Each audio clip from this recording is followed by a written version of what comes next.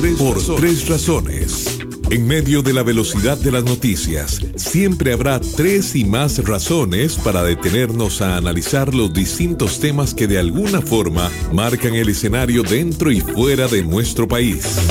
Por Tres Razones. Conduce Evelyn Fashler, una producción de Noticias Colombia.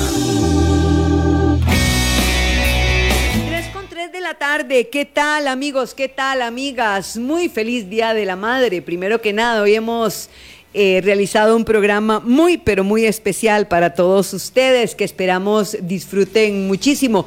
Estamos en la 98.7 FM, en el corazón del pueblo. Recuerde que también estamos en el Facebook de Noticias Colombia, estamos en Twitter, estamos en Instagram. Y le quiero recordar nuestra página de internet columbia.co.cr. Además, nuestra plataforma de WhatsApp, que es el 70030303, a través de la cual le pregunto a usted que me está viendo y escuchando, ¿qué es lo que más le importa, le interesa, le preocupa o le llama la atención hoy que estamos 15 de agosto del 2023? ¿Qué es lo que a usted más le importa? Por Tres Razones. ¿Y a usted qué es lo que más le importa? Por Tres Razones. Y aquí Jairo Enrique Rojas dice, Cartago vive, ajá, don Jairo, muy futbolero. Vamos a ver, es preocupante, me dicen aquí, cómo se está desangrando nuestro país. Los homicidios y femicidios no se detienen. ¿Qué hacen las autoridades?, nos preguntan. Hubo cambio de ministro y ¿qué ha cambiado? Este teléfono termina en el 9468. Le dice, excelente la entrevista con Pilar Cisneros. A ver cuándo lleva la presidenta de Colper. Sí, señora, voy a contactar de una a doña Yanancy Noguera, que la verdad es que sí sería muy bueno tenerlas ambas. Buenas, lo que más me preocupa es que en este país habemos un grupo social muy discriminado. ¿Por qué si ganamos más de 400,000 colones no clasificamos para ayudas y no nos alcanza para vivir bien? Ajá, bueno. Tengo aquí muchas preocupaciones. Dice aquí, estas manos llenas de días. Bueno, aquí mandan un poema muy hermoso para las madres y bueno, me están llamando por teléfono, cosa que no puedo responder. Me preocupa que se instalen gobiernos municipales populistas y sin ideas, me dice Rafael Picado Baptista. Voy a irme a la entrevista del día. La entrevista del día es una madre que ha escalado grandes, pero grandes alturas. Ligia Madrigal es una alpinista costarricense que estuvo hacia unos cuantos metros de llegar a la cumbre del Everest. Ha pasado por los Alpes franceses e italianos, por los volcanes de la Patagonia, por el pico de Orizaba en México, el volcán Acatenango en Guatemala y algunas de las cumbres en Bolivia y el Perú. Así es que, ¿qué les parece si nos vamos con nuestro compañero Alejandro Arley hasta la casa y con la hija de doña Ligia Madrigal? Seguimos en Por Tres Razones. Y ahora la entrevista. Por Tres Razones. Hola, ¿qué tal, oyentes de Colombia? Para nosotros siempre es un gusto tener estas conversaciones, entrevistas con personas que han dejado una huella y que han contribuido a llevar el nombre de Costa Rica en alto, y qué mejor que hacerlo en esta fecha tan especial, en conmemoración del Día de la Madre, porque vamos a hablar con una mamá que es deportista, que es profesional y que además tiene una serie de retos muy, muy interesantes. Amablemente nos está recibiendo en su casa de habitación, es Ligia Madrigal Moya. Ella es deportista de múltiples disciplinas, pero quizás ustedes la reconozcan de manera más fácil porque es la costarricense que llegó hasta los 8,000 metros de altura en el monte Everest en mayo pasado. Es escaladora, es montañista, y vamos a hacer un repaso por muchas de esas cosas que ha logrado alcanzar, pero también con esta faceta familiar, esta faceta de cómo la maternidad le cambia la vida a las personas. Así que nos abocamos a esta conversación. Ligia, primero, muchísimas gracias por recibirnos aquí en su casa y sobre todo para una fecha tan especial. Primero, feliz día. No, muchas gracias de verdad por este espacio y muchas gracias por lo del Día de la Madre. Bueno, esto es un gusto conversar con usted. Vamos a hacer un repaso más biográfico. La gente tal vez ahora se puede ubicar de observarla con ese traje rojo contra el frío, las gafas y esas imágenes con aquel hielo y el monte Everest, pero eso tiene una historia. Cuénteme por favor de sus orígenes, dónde nació, dónde se crió y cómo llega el deporte a su vida. Bueno, yo soy oriunda de San José. Desde pequeña viví en Sabana Sur. Ahí mis papás construyeron una casa en aquel tiempo, porque yo ya soy viejita. La Sabana era un lugar lejano, afuera de la ciudad, ¿verdad? Ahora ya es el medio de la ciudad, pero en aquel tiempo era un lugar en las afueras, lejísimos, dijo mi abuela, que mis papás se habían ido a vivir. Y bueno, desde pequeña fui muy inquieta, muy activa, entonces en aquel tiempo tampoco existían los pre-kinder y los maternales y eso.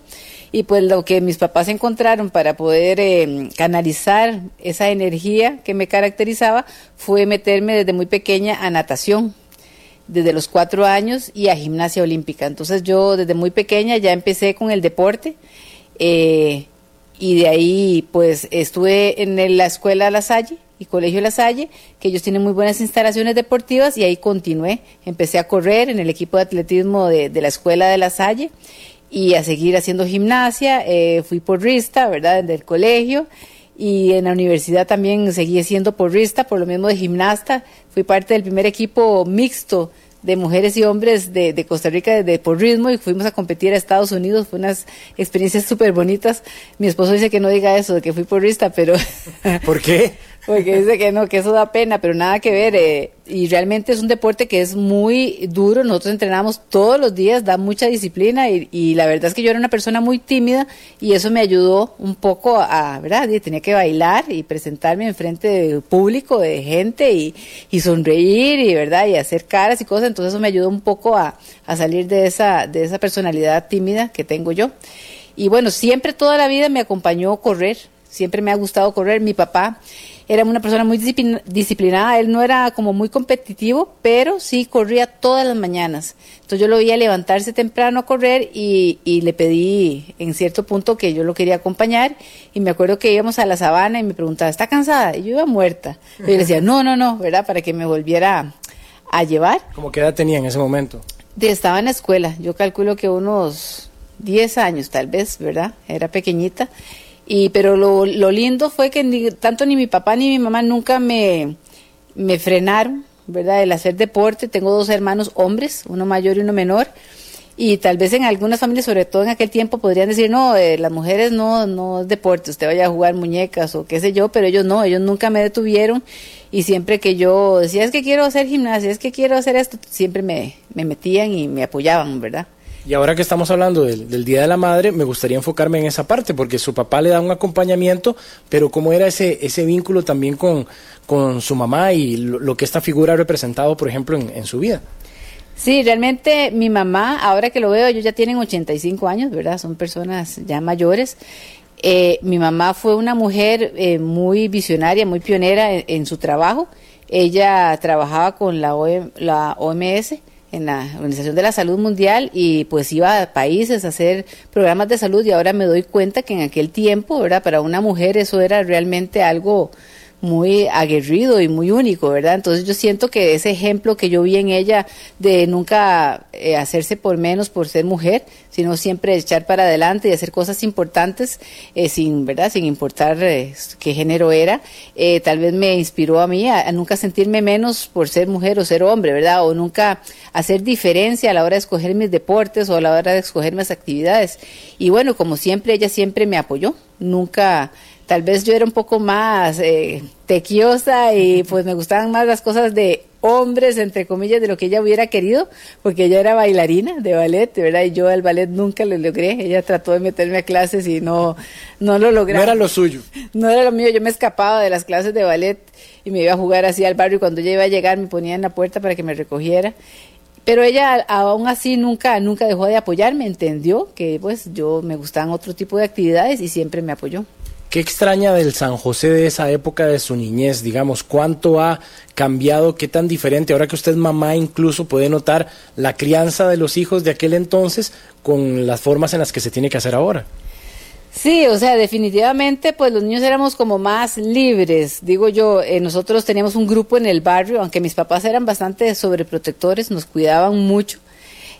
Pues nosotros salíamos en las tardes a jugar. Me acuerdo que ahí en la Sabana Sur, que ahora es ahí por la Salle, que está lleno de negocios y de casas y todo, había muchos lotes baldíos, muchos, ¿verdad? Había pocas casas, entonces jugábamos mucho en esos lotes escondidos, ¿verdad? Hacíamos clubs y con las cosas que nos encontrábamos y teníamos un grupo de amigos muy grande de todo el barrio y teníamos unos andaban en patineta, otros en patines, otros en bicicleta y andábamos corriendo por todo el barrio todas las tardes, ¿verdad? Que tal vez eso se ha quitado un poco.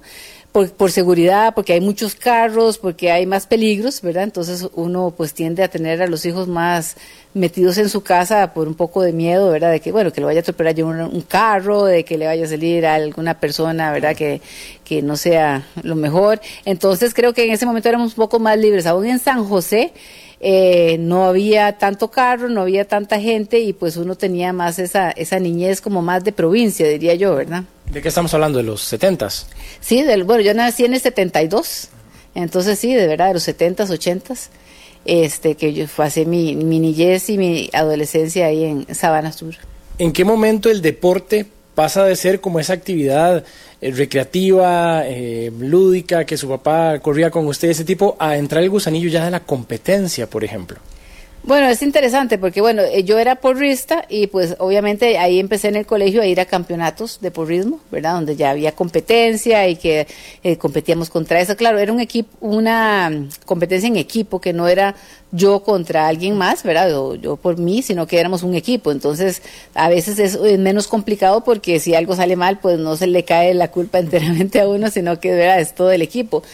Pero, no sé, tal vez las primeras competencias que tuve fue en el gimnasio. Yo me metí en un gimnasio y empecé a darme cuenta pues de que no era tan mala en los deportes porque ya me comparaban con otras personas, porque yo corría sola con mi papá o iba a la montaña o verdad o hacía mi gimnasia, pero nunca me había comparado de tú a tú. Y cuando ya empecé, como que empezaron a hacer competencias de aeróbicos, por ejemplo, que en aquel tiempo se usaba mucho los aeróbicos y resistencia aeróbica. Entonces yo, como era tan activa, iba al gimnasio y hacía 3 clases de aeróbica seguidas, ¿verdad? Para sentir que me cansaba.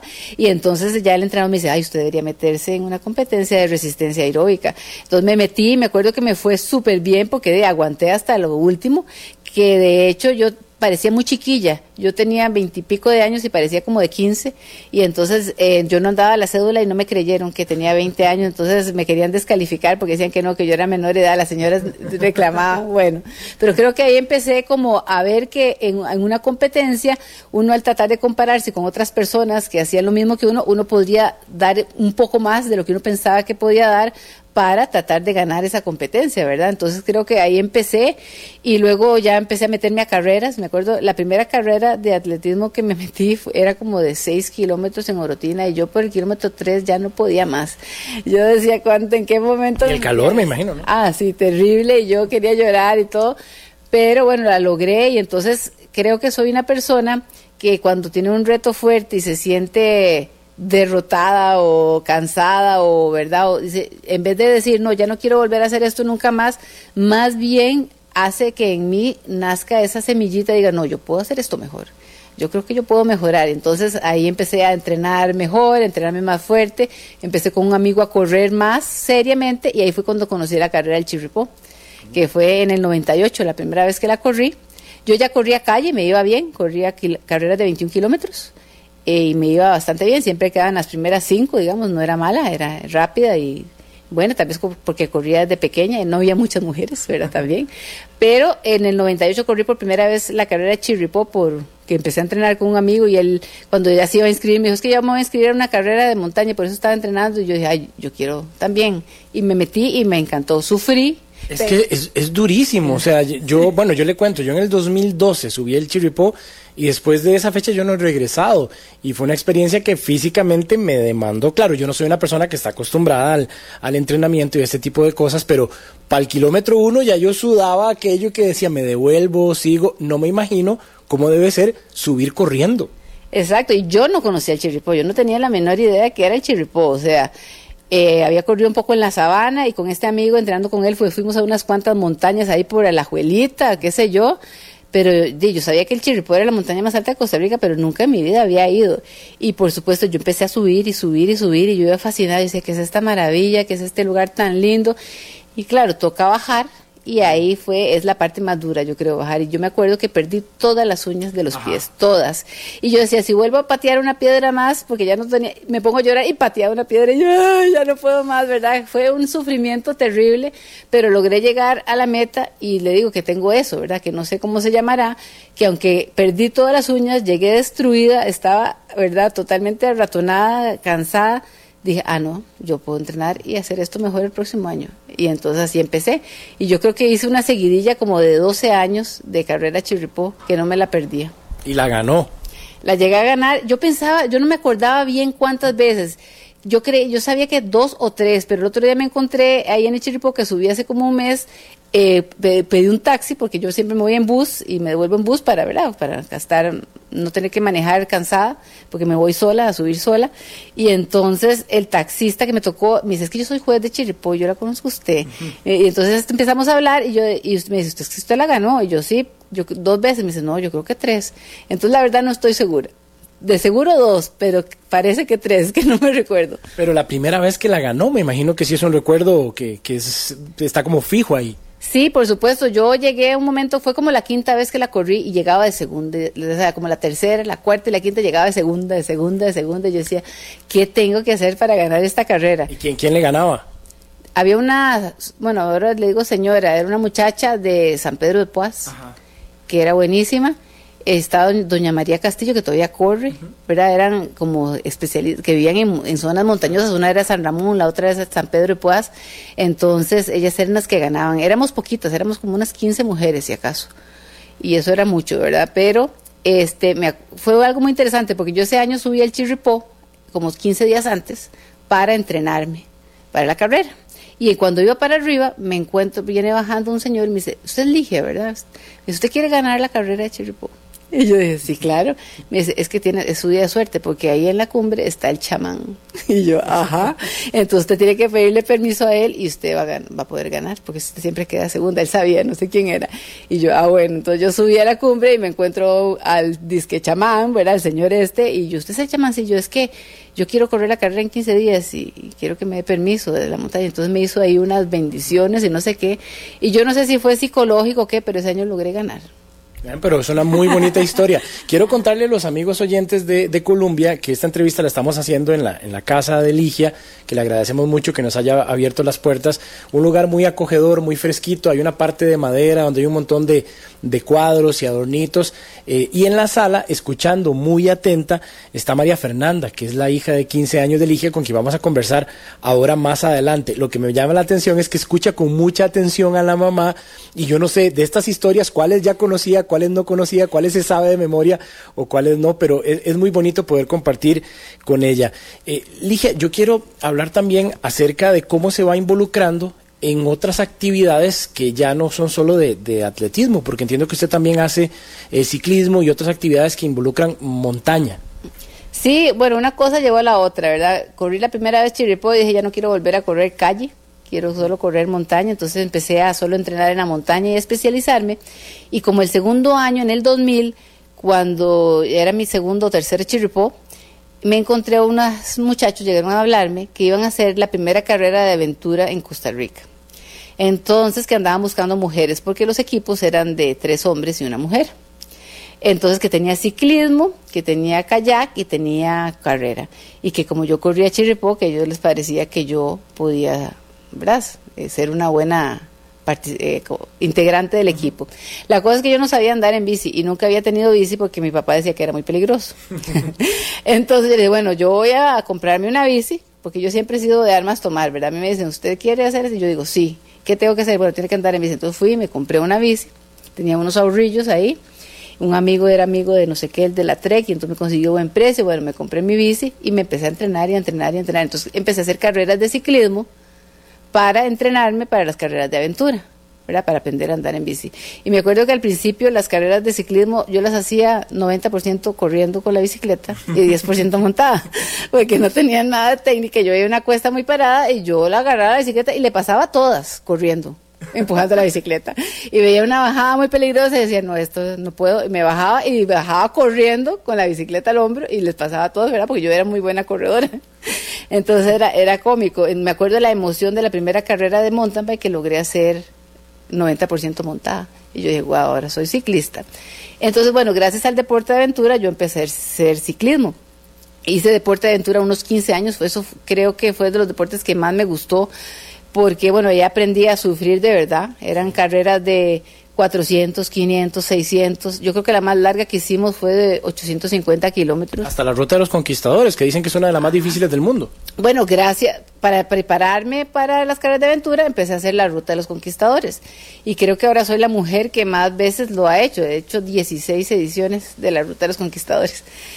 Gracias, porque yo hacía siempre, entonces empecé a hacer era siempre los mismos. Empezaba con Chirripó y terminaba con la ruta todos los años. Entonces yo hacía Chirripó para ponerme a entrenar a correr, empezaba a entrenar bici, hacía todo el campeonato de aventura. Ya entré a un equipo que éramos varios amigos, que todavía son mis mejores amigos, ¿verdad? Con Rodrigo Carazo, y él era el capitán y el navegador, y armamos el equipo. Y entonces competía todo el año aventura y cerraba el año con la Ruta de los Conquistadores, y así lo hice durante unos 10 años, yo creo, ¿verdad? Fue muy muy bonito y muy interesante. Entonces eso me cada vez más metida en la montaña. Yo ya el asfalto ya no lo volví a tocar nunca más, pues para entrenar o en alguna carrera que se hacía algo, pero hacía puras carreras de montaña, que aquí no había, era Chirripó. Sí había un campeonato de aventura, y que era con la combinación de deportes, eran como 3 o 4 fechas. Había una que se llamaba Costa a Costa, que era en marzo, que era lindísima, era atravesar Costa Rica de costa a costa. Se empezaba a pie, luego la mitad era en bici, y luego al final en balsa, se hacía el pacuare y se terminaba kayakeando en la boca del pacuare. Y empezaba en quepos a pie.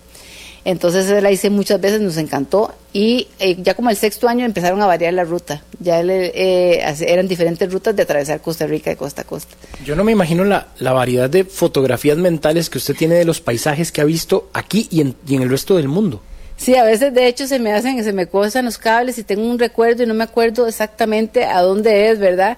Y claro, y muchas veces voy por una vereda, un sendero, y digo, esto se parece tanto a tal, y se parece tanto a tal, ¿verdad? Porque sí tengo miles de fotos mentales de todos los lugares que gracias a Dios he tenido la oportunidad de visitar por las competencias, ¿verdad? Bueno, vamos a hacer una muy breve pausa, y cuando regresemos le vamos a poner un paréntesis a esta carrera que tiene ella en la parte deportiva para hablar de esta faceta más familiar, conocer también a María Fernanda, y ya en la última parte hablar acerca del montañismo, que es la pasión que le ha arrebatado también las energías a Ligia Madrigal y que la llevó incluso muy cerquita de la cima del mundo. Ya casi regresamos. Llegó la hora de una pausa. Esto es Por Tres Razones. Ya volvemos. A las que viven, un abrazo. A las que se fueron, una oración. Y a las que serán, felicidades, mamá. Seguimos Por Tres Razones. En Colombia. Por Tres Razones. Regresamos a este programa especial para conmemorar el Día de la Madre, y estamos conversando con una madre deportista que además es diseñadora gráfica y que tiene pues muchísima experiencia en el campo del alpinismo, del montañismo. Estuvo en el Monte Everest en mayo pasado, llegó hasta los 8,000 metros de altura. Es Ligia Madrigal, que ya nos ha contado cómo se involucró en el deporte y cómo ha hecho cosas en atletismo y ciclismo, pero no me imagino la responsabilidad que tiene el hecho de ya asumir la maternidad. Entonces, cuénteme de esa experiencia, que ha sido lo más retador hasta ahora, que ya María Fernanda tiene 15 años. Bueno, fue muy interesante porque yo siempre soñé con ser mamá, ¿verdad? Yo quería una chiquita. Yo le decía, Dios mío, lo que sea, pero que sea chiquita. Y fue interesante porque yo estaba en mi mejor momento deportivo. En el 2007 tenía la grasa tan baja que yo fui a donde mi nutricionista y él me dijo, Ligia, tiene la grasa demasiado baja, en cualquier momento puede perder su menstruación. Y pues pasó, al mes siguiente no me vino, y yo me fui para esta competencia. Tenía como 3 meses de que no me venía. Me voy a esta competencia en Colombia porque había un equipo de aventura colombiano que me fichaba, de Bossi. porque no tenían mujer, entonces me pagaban todo para que yo fuera a correr con ellos, y me fui a hacer la travesía Bossi, que eran como 700 kilómetros. Y me acuerdo que en la competencia me empezó a dar como mucho sueño. Yo decía, es que tengo sueño, yo me siento bien y todo, vamos fuertes, pero paremos a dormir. Y entonces mis compañeros se me quedaban viendo como que raro, ¿verdad? Porque nunca me había pasado eso. Y me dio cierto dolorcito en la panza, era como cuando iba a orinar. Entonces yo le dije al doctor de la carrera, es que viera que cuando orino como que me duele algo. Entonces me dijo, me dio unas pastillas. Pero mi papá es doctor de nefrólogo. Entonces yo dije, no me las voy a tomar, sino cuando llego a Costa Rica me hago los exámenes. Vuelvo a Costa Rica, termino la carrera, quedamos de tercer lugar. Y cuando vuelvo a Costa Rica, le digo, papi, es que cuando orino me pasó esto. Entonces, bueno, vamos a hacernos un examen de orina. Me voy con mi mamá a hacerme el examen de orina, y en eso viene la del laboratorio y me dice, bueno, le tengo 2 buenas noticias. Dice, una es que no tiene infección de orina, y la 2 es que está embarazada. Y yo no lo podía creer. Mi mamá se puso a llorar de la emoción. Yo ya tenía 35 años. Entonces yo, pero mami, ¿por qué estaba llorando? Es que yo pensé que no ibas a ser mamá porque andas por el mundo corriendo, y yo sabía que vos ibas a ser una excelente mamá. Y se puso a llorar, y yo lloraba también. Y bueno, tenía ya 3 meses. Se me había desprendido un poco porque hice una carrera de 700 kilómetros con ella en La Paz. Sin saber. De hecho, en Colombia por mucho tiempo le decían la hija de la travesía, ¿verdad? Porque todos se dieron cuenta que yo había hecho esa carrera embarazada. Y bueno, estuve como unos 15 días de reposo y ella estaba lista para nacer porque se volvió a pegar y todo súper bien. Entonces fue muy interesante porque fue de sorpresa. Yo estaba en un equipo de ciclismo femenino y me acuerdo que íbamos a ir a esta competencia al Wanna Ride. Y ya yo me enteré de que estaba embarazada y todo esto. Entonces mi compañera me dice, bueno, Ligia, ¿qué? Vamos a la competencia. Y yo, no, es que no voy a poder ir. ¿Cómo no nos puede hacer esto el equipo? Y yo, Cintia, que estoy embarazada. ¡Oh! No puede ser. Bueno, fue una sorpresa. Al final me sacaron del equipo. Y entonces cuando yo seguí entrenando todo el embarazo, obviamente yo quería ser mamá, pero yo siempre fui de la idea que ser mamá, el bebé tiene que adaptarse a mi vida, porque mi vida es bonita, mi vida, ¿verdad? Y no yo adaptarme al bebé, que a veces es el error que cometen muchas mujeres, y por eso a veces, ¿verdad? No sé, crea cierta cosa. Yo fui una mamá... Dejan de lado lo que son, ¿sí? Exacto, dejan de lado su vida, yo no. Entonces yo seguí entrenando cuando ya tenía como 4 meses y la panza me pegaba en el marco de la bici, entonces ya dejé de salir porque me daba un poco de miedo, ¿verdad? Entonces empecé a hacer rodillo. Pero de hecho el día antes que ella naciera subí la cruz de la Juelita. Ahí yo tengo la foto con aquella panza, porque además ella tenía que nacer el 15 de marzo, pero yo quería que naciera el 3, porque yo ya estaba cansada del embarazo, y además el 3 del 3, que era mi número de la suerte, el 33. Y entonces el 2 me fui a subir la cruz de la Juelita, y de hecho empecé las contracciones el 3. Fede no estaba en México. Su esposo, para Federico Escalante, para irle diciendo a los oyentes. Casi me mata porque faltaban 15 días y él trabajaba en un proyecto en México y lo llamo yo, Fede, estoy con contracciones, ya rompí, pero ¿cómo no puede ser? Si faltan 15 días, y yo, bueno, véngase. El pobre no pudo estar, yo tuve que estar en el parto sola. Mi papá, que es pediatra, que quería estar en el parto, tampoco pudo estar porque andaba de viaje también. Y mi mamá me dijo, ay no, yo ya tuve 3 chiquitos, yo no me voy a meter a la sala de parto con usted, salada, le toca sola, por necia, por irse a subir la montaña y querer adelantar a esta pobre chiquita. Y entonces, bueno, la tuve sola con el doctor, ¿verdad? Y fue muy bonito, desde que nació con sus ojos negros, grandotes, abiertos.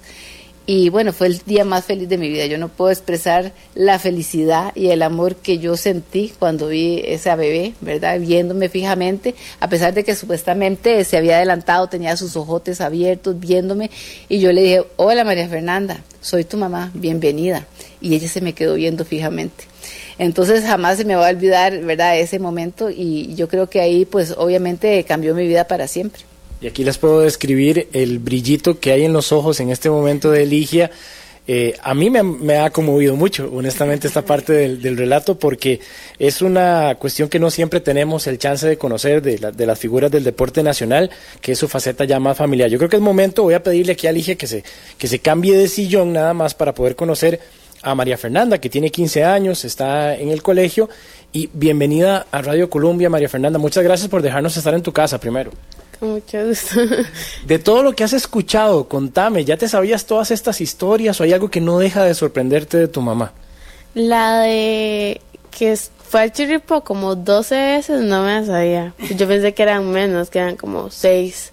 Y no sabía que he ido tantas veces a... ¿Cómo se llama? La Ruta de los Conquistadores, a esa tampoco. Yo pensé que había ido, pero no tantas veces, es que es demasiado. ¿Qué te gusta de tu mamá? Digamos, ¿qué te transmite ella? quedó muy fuerte y siempre es como, yo voy a hacer esto. Y yo le digo como, y sí lo hace y lo hace con toda la energía y siempre como que se propone un reto y hace todo lo que conlleva para lograrlo de la mejor manera. Entonces siempre es como, quiero hacer esto, y entonces nosotros siempre la apoyamos y es como, ok, voy a hacer esto para lograr esto, y siempre lo logra. ¿Y qué sentís vos que tenés que es como muy particular de tu mamá, o algo que vos digas, sí, esto se parece mucho a ella? Que soy demasiado terca. O sea, cuando yo quiero lograr algo, yo hago todo, y si no lo logro la primera, lo hago otra vez y otra vez y otra vez hasta que me sale. Porque al menos yo no estoy tanto en el mundo de correr, pero yo bailo, y siempre que no logro como un paso, que no logro una coreografía o algo no me sale, yo es como, no, lo voy a lograr. Y trabajo y trabajo y trabajo y lo logro. Y mi mamá es así, siempre que intenta algo, lo hace y lo hace y lo hace hasta que lo logra perfecto. ¿Qué te gusta hacer a vos, además de esta otra parte que me contás? A mí me gusta mucho, bueno, yo me metí al mundo de la danza desde chiquitita, y siempre ha sido como parte de mi vida, y más porque mi prima baila y mi abuelita también bailaba.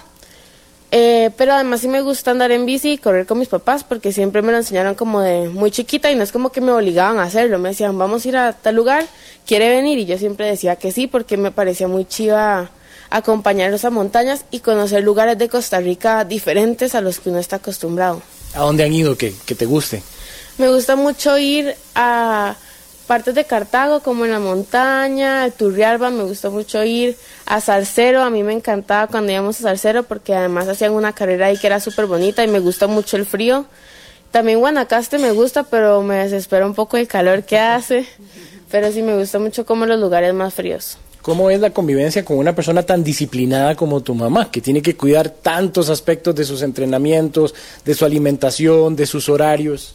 Como siempre fue así, y siempre fue como nuestra rutina familiar, yo ya estoy muy acostumbrada, entonces no es como algo que yo vea raro que mi mamá y también mi papá sean tan disciplinados como en el área del deporte.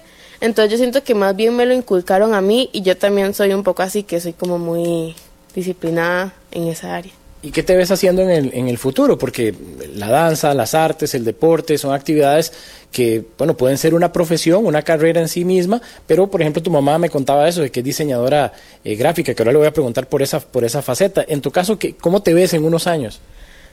Tengo muchas opciones porque me gusta hacer muchas cosas diferentes, pero me gusta mucho como la arquitectura, construir cosas, el arte también, y la danza me encanta, entonces... no sé si tal vez estudie algo que tenga mucha relación con la danza y me haga profesional, o hacer algo como con arquitectura o otras artes, pero sí sé que algo como parecido a lo que hacen mis papás, porque mi papá es arquitecto y mi mamá diseñadora gráfica. Cierto. Bueno, ahí está entonces la influencia de la familia. Yo te agradezco mucho, María Fernanda, que hayas compartido estos minutitos. No sé si querés aprovechar que está tu mamá acá para que toda Costa Rica se entere, algo que te gustaría decirle en el Día de la Madre. Que la quiero mucho, que estoy muy orgullosa de todo lo que hace y todo lo que logra. Ya me va a poner a llorar. Y que la quiero demasiado. Yo te respeto muchísimo ese momento. Y es muy bonito lo que estamos viviendo acá, honestamente. Cuando hay amor de verdad, cuando hay cariño. Ahorita Ligia le toma la mano a su hija, que se ha conmovido sin duda con este relato. Voy a pedirle ya que regresemos al sillón, y le agradezco muchísimo a María Fernanda, porque creo que estos instantes son los que no tienen precio, ¿verdad, Ligia? Cuando una hija se expresa de esa manera. Sí, definitivamente, pues yo siempre he tratado también a través de mis retos. Obviamente yo soy una persona que me gusta retarme a mí misma para romper mis propios límites o las limitaciones que yo creo que tengo. Y siempre me ha gustado tratar de transmitirle eso a ella, que uno no tiene límites, sino que uno mismo se los pone, ¿verdad? Y que cualquier barrera de esas mentales se puede romper con mucho trabajo y disciplina y esfuerzo. Y creo que, bueno, tanto mi esposo como yo, que somos deportistas y disciplinados, le hemos logrado transmitir a eso. Entonces verla a ella convertirse en una mujercita tan completa, porque ella es súper buena estudiante, gracias a Dios, es una niña muy inteligente, muy buena, que también interesada en el deporte, en cuidarse, es una persona disciplinada. Entonces solo verla en lo que se va convirtiendo es para nosotros, ¿verdad?, un gran orgullo, y nos sentimos súper contentos de que yo pienso que hemos hecho pues un buen trabajo. Y es que con tantas cosas que acechan ahora a los jóvenes, por eso le preguntaba hace un ratito de la diferencia de la crianza de hace algunos años, hablar de los 70s o los 80s a la época actual, es realmente una bendición saber que hay un hijo que está teniendo oportunidades y puertas que se le abren. Sí, exacto. Obviamente uno piensa que hay que cuidarlos mucho cuando son bebés o recién nacidos, pero esto nunca para, ¿verdad? Yo nunca he sentido un momento que digo, bueno, ahora ya no tengo que cuidarla tanto, porque todas las etapas, ¿verdad? Tienen sus riesgos y sus peligros. Y bueno, ahora que se ha convertido en una quinceañera tan bonita, pues yo la veo lindísima. No sé si todas las mamás ven a sus hijos así. Sin duda. Entonces me preocupa, ¿verdad? Porque vienen otros, ya empiezan a venir los muchachos, ya empieza a socializar, ya empieza a soltarse de nuestro nido de protección. Entonces, obviamente, mi esposo y yo pues nos preocupamos, pero tratamos en vez de, pues no podemos uno tenerla atrapada porque si no la va a aislar de la realidad, pero bueno, darle herramientas para que se defienda, para que, ¿verdad?, siga triunfando y se pueda desenvolver, ¿verdad?, en esta sociedad que no es tan fácil ahora como antes, ¿verdad?, que era tal vez un poco más sana, ahora es un poco más peligrosa, pero bueno, lo que tratamos es eso, de darle herramientas para que ella pues salga adelante de la mejor manera. Uno de los momentos que quizás ha marcado más a esta familia fue su reciente ascenso al monte Everest. 8,000 metros de altura, ya en el campamento 4, a un pasito de la cumbre, y bueno, ya es conocido que razones ajenas a su control, por suministro de oxígeno, por un guía que estaba enfermo, no se pudo hacer ese paso. Pero esta expedición, que es de más de un mes, ha mantenido a su familia también en vilo, con esa preocupación, con la emoción también de lo que estaba pasando. Así que puedo aprovechar para preguntarle por dos cosas. Primero, ya con el paso de algunos meses, ¿cómo resume esa experiencia en el Monte Everest? Y segundo, de cuánto significó su familia, tanto en la decisión para ir como en la decisión para regresar. Sí, definitivamente fue... Yo creo que, digamos, la actividad deportiva o reto que me he propuesto más difícil, sobre todo en el sentido ese de estar tanto tiempo separado de mi familia. Ninguna actividad de las que yo he hecho anterior fue tanto tiempo, ¿verdad? A veces las carreras más largas que he hecho pues duran 5 días y siempre pues mi esposo está ahí y pues a veces Fer no está, pero digamos, ¿verdad? Son poquitos días, una semana si acaso, y ya la comunicación es completa. Ahí pues yo sí realmente me sentí muchas veces aislada y con, ¿verdad? Sobre todo era una diferencia de horario muy grande, en lo que yo estaba de día ellos estaban de noche y viceversa, entonces eso complicaba aún más la comunicación. Gracias a Dios, digamos, ahora ahí está, por lo menos en campo base había internet, no era tan bueno, pero tenía cierta comunicación con ellos y con un Garmin que tengo yo, que uno podía mandar mensajes de texto y les llegaban a ellos, entonces teníamos cierta comunicación, pero no la que uno quisiera, ¿verdad? De tener la libertad de hablar de frente a frente, de contarles lo que estaba pasando. A veces no tenía un día fácil, tenía un día que, ¿verdad?, que no me estaba sintiendo bien, que me sentía sola y todo, y no tenía como a quién recurrir para decirle, bueno, denme un abracito, vengan, ¿verdad? Porque de ahí no, era aguante y más bien extrañe el doble a su familia. Hablé bastante con ellos, yo trataba de siempre, por lo menos cada vez que podía, mandarle un mensajito a Fer de cómo estás, princesa, cómo te va yendo, cómo te vas sintiendo, cuida a su papá. Y bueno, obviamente con Fede pues tenía también esa comunicación, pero sí era, digamos, aparte de lo físico y lo duro de estar en una montaña tan complicada, con falta de oxígeno, con condiciones técnicas tan difíciles, el estar tan separado de la familia, del círculo que uno quiere, pues lo hace aún más difícil, ¿verdad? Sí, el hecho de que año con año estén estas imágenes de una gran cantidad de gente escalando, tratando de llegar a la cima del Monte Everest, no quiere decir que porque hay mucha gente, no quiere decir que sea fácil. Yo creo que solo las personas que han tenido la posibilidad de experimentar ciertas montañas nevadas, ciertas alturas, pueden tener vívida esa sensación de qué le pasa al cuerpo cuando uno está expuesto a ese tipo de condiciones.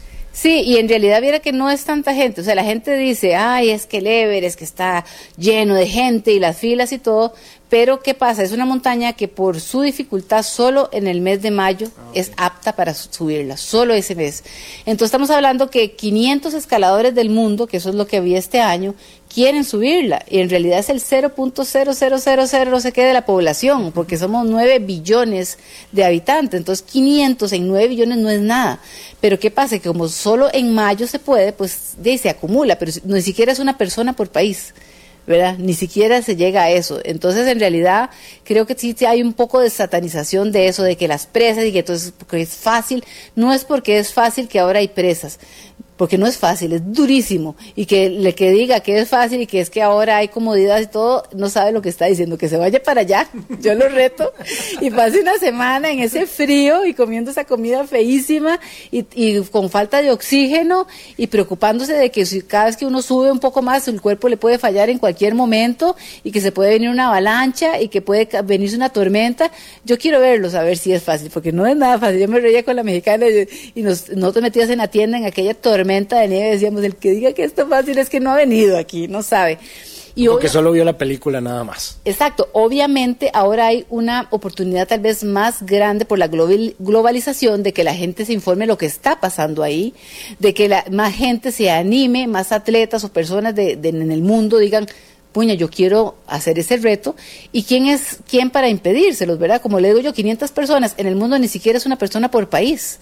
Entonces, yo pienso que todos tienen derecho a hacer su intento. O sea, allá habría atletas, había personas que eran las primeras de su país, había personas que tenían retos que lo estaban haciendo para levantar plata para diferentes causas sociales, había personas sin piernas tratando de mostrarle a las otras personas sin piernas que se puede subir el Everest, había, bueno, no vidente, me acuerdo. Ajá, el mexicano no vidente, ¿verdad? Entonces, el Everest, al ser una montaña reconocida mundialmente, porque es la más alta del mundo, el reto máximo, obviamente, atrae muchas cosas, mucha gente, y la verdad es que yo estando ahí, ni siquiera es que uno ve tanta gente, yo nunca la vi, yo no sé dónde se escondían y dónde sacan esas fotos de las filas, pues sí me encontré algunas filas, pero tampoco, ¿verdad?, tan drástico, porque también la gente, hay diferentes coladores, hay gente que ni siquiera logró salir de campo base porque nos enfermaba una, ¿verdad?, como dolor de garganta, una gripe que se le pegó a mucha gente que, digamos, yo lo veo con mi grupo cercano, que éramos como unos 15 personas, de esas 15 personas, 4 se enfermaron y no se pudieron recuperar, que ni siquiera pudieron salir de campo base. De esas, 3 salieron de campo base y se decidieron devolver antes de llegar a campo 1 porque fue demasiado para ellos, porque lo encontraron muy peligroso, porque la parte más técnica y peligrosa es entre campo base y campo 1, y se devolvieron, y hombres, estoy hablando, ¿verdad? Entonces, y entonces ya ahí tenemos un gran porcentaje que ni siquiera llegó a campo 1. Luego en campo 2, por lo menos 4 personas se sintieron mal, ya empezaron a sentir mal de altura, no se sintieron fuertes y decidieron devolverse ahí. Entonces cada vez, ¿verdad?, se va, no es que desde esos 500 que se inscribieron para intentarlo, todos atacan cumbre. O sea, al final de esos 15 personas más o menos, atacaron cumbre de mi grupo como unas 5 personas, ¿verdad? Y de esas la lograron, no sé, yo creo que de los 5 todos lo lograron, solo que 2 murieron, ¿verdad? Sí, uy, qué fuerte. 15, sí, este año... ¿En el descenso? En el descenso. Hizo demasiado frío. Al contrario de que mucha gente dice que no, que hacía buen clima, manda unas fotos ahí que ponen en internet con el cielo celeste tal vez en el base camp, pero arriba se vinieron unos vientos fríos, nunca hubo una clara ventana de buen clima, a diferencia del año pasado, y mucha gente, sobre todo atletas pro, que intentaban hacerlo sin oxígeno, de esos murieron muchos, o sea, de que yo conociera 2. Entonces, porque al uno no tener oxígeno está más desprotegido por el frío. Hizo mucho frío. Mi amiga mexicana, que sí pudo hacer cumbre la noche que yo iba a hacer, ella se le congeló un dedo gordo y un dedo de la mano, ¿verdad? Ella decía que ni siquiera lo sintió. Lo que sí sintió, dijo que ella con costo se pudo tomar la foto en la cumbre porque era un viento terrible y un frío terrible, y ella es una persona fuertísima, ¿verdad? Que no se arruga con nada, y ahí hace poco puso un video que ella me enseñó casi que llorando, ¿verdad?, despuesito de la cumbre, porque dice que fue un frío terrible y una experiencia demasiado dura.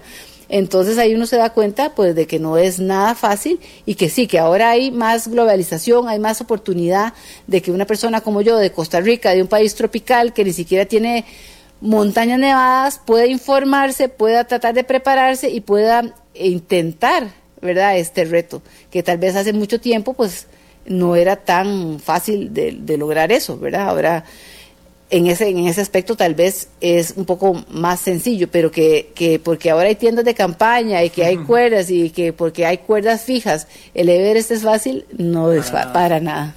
Qué pena, me restan 4 minutos nada más. Yo se lo dije que se nos iba a ir volado el tiempo, pero quiero repasar algunas de las montañas que usted ha escalado, porque el Everest es una parte, pero usted ha salido del país en otras ocasiones y ha logrado también ascensos importantes. Sí, digamos, de atrás para adelante, pues el Everest, obviamente los Himalayas, son las únicas montañas en el mundo que hay 8,000, solo en los Himalayas, y de ahí la montaña que sigue más alta del mundo es el Aconcagua, que es casi 7,000, es en Argentina, esa la subí a principios de este año. Luego en Bolivia hice 2 6,000 y varios 5,000, en Perú también hice unos 5,000, en México, bueno, hice las montañas más altas de México, que fue mi primer nevado, y luego lo volví a repetir hace poco, que es una montaña muy linda, el Orizaba. Hice el Ista, bueno, todas las montañas altas de Guatemala, de Costa Rica. Entonces, bueno, ahí voy. Ahora voy, si Dios quiere, voy para Ecuador. Que bueno, yo había ido a Ecuador a competir aventura varias veces y había llegado pues hasta los 4,000, 5,000 metros. Ahí fue mis primeros encuentros con la altura, sin total preparación. Competí con un equipo ecuatoriano y casi me muero. Y ahora quiero volver, voy a ir a llevar un curso más específico de escuela de glaciar para aprender y limpiar mi técnica, con una guía mujer, que es la primera guía latinoamericana, guía oficial. Y después voy a intentar hacer algunas cumbres de Ecuador para terminar de prepararme para volver a intentar, ¿verdad? Si Dios quiere, en mayo, porque como le digo, solo en mayo se puede, del próximo año. Como dice Fer, yo no me rindo y quedé tan cerca, y pues si me apoyan, yo sigo, ¿verdad? Yo quedé satisfecha cuando volví, dije, yo no voy a volver a exponer a mi familia a esto, si yo ya quedé satisfecha con lo que logré. Pero ellos mismos son los que me han impulsado. No, Ligia, intento, usted estuvo tan cerca y se sintió tan bien, nosotros la apoyamos a que vuelva. Entonces, por eso estoy volviendo, porque todo mi equipo, mi familia de apoyo, pues están apoyándome a hacerlo. Entonces, vamos para adelante a intentarlo de nuevo. Con la mente fija en el Monte Everest para el 2024, además de que pues se mantiene también el apoyo en patrocinio, que eso es muy importante. Sí, eso fue muy importante. No solo mi familia me dijo, si usted se atreve a volverlo a intentar, nosotros la apoyamos, sino que también mis patrocinadores como el BAC y el INS, que son los más fuertes, ¿verdad? Y Santana Country Club, me dijeron, nosotros, si usted quiere volverlo a intentar, nosotros la volvemos a apoyar, porque bueno, les gustó mucho eso de que sea mujer y todo el impulso. Tengo muchas seguidoras mujeres, que eso me encanta, porque no, lo hago por mí, porque soy mujer de retos, pero también lo hago para que otras mujeres se den cuenta que no tenemos límites, que una mujer de 50 años, mamá de país tropical, se atreve a intentar hacer el Everest, porque ellas no se van a intentar hacer lo que sea, ¿verdad? Estamos conversando con Ligia Madrigal Moya, deportista de múltiples disciplinas en Costa Rica. Conocimos a su hija María Fernanda, de 15 años. Don Federico no podía estar acá porque está trabajando en este momento, pero le mandamos un saludo también. Sí, un saludo a don Fede, que bueno, es el principal apoyo de todas estas locuras, y a veces yo no quiero y él me dice, sí, y yo, bueno, está bien. Él también practica mucho deporte de estos de aventura, ¿no? Sí, de hecho nos conocimos en carreras de ciclismo. Él es más ciclista, él fue campeón de motocross, hizo motocross muchos años desde pequeñito, y entonces es un ciclista muy bueno, muy técnico, siempre bajando, no le veo ni el humo. ¿Cuánto tienen juntos? Tenemos 16 años. Sí, tamaño rato. Ligia, muchas gracias por habernos recibido en su casa, por haber participado de este programa especial del Día de la Madre. Creo que es una muy bonita reflexión la que hemos podido sacar de esta conversación y entrar un poquito más en esta intimidad, no solamente de su faceta como deportista, como una figura pública, sino también ya en el sillón literalmente de su casa, para que nos pudiera abrir ese corazón y conocer algunas historias más. Sí, no, con mucho gusto, también para que la gente vea que uno es como cualquier persona, ¿verdad? Yo trabajo, soy diseñadora gráfica, soy mamá, soy esposa, tengo 4 perros y bueno, es simplemente de pulsearla, de ponerle y proponerse algo y luchar por eso. ¿Está activa en diseño? Sí, trabajo, nosotros organizamos carreras de trail. Y pues yo hago pues los sitios web, las camisetas, diseño los números, diseño las medallas, todo lo de diseño que ven en Costa Rica Ecogreen, pues es diseñado por mí.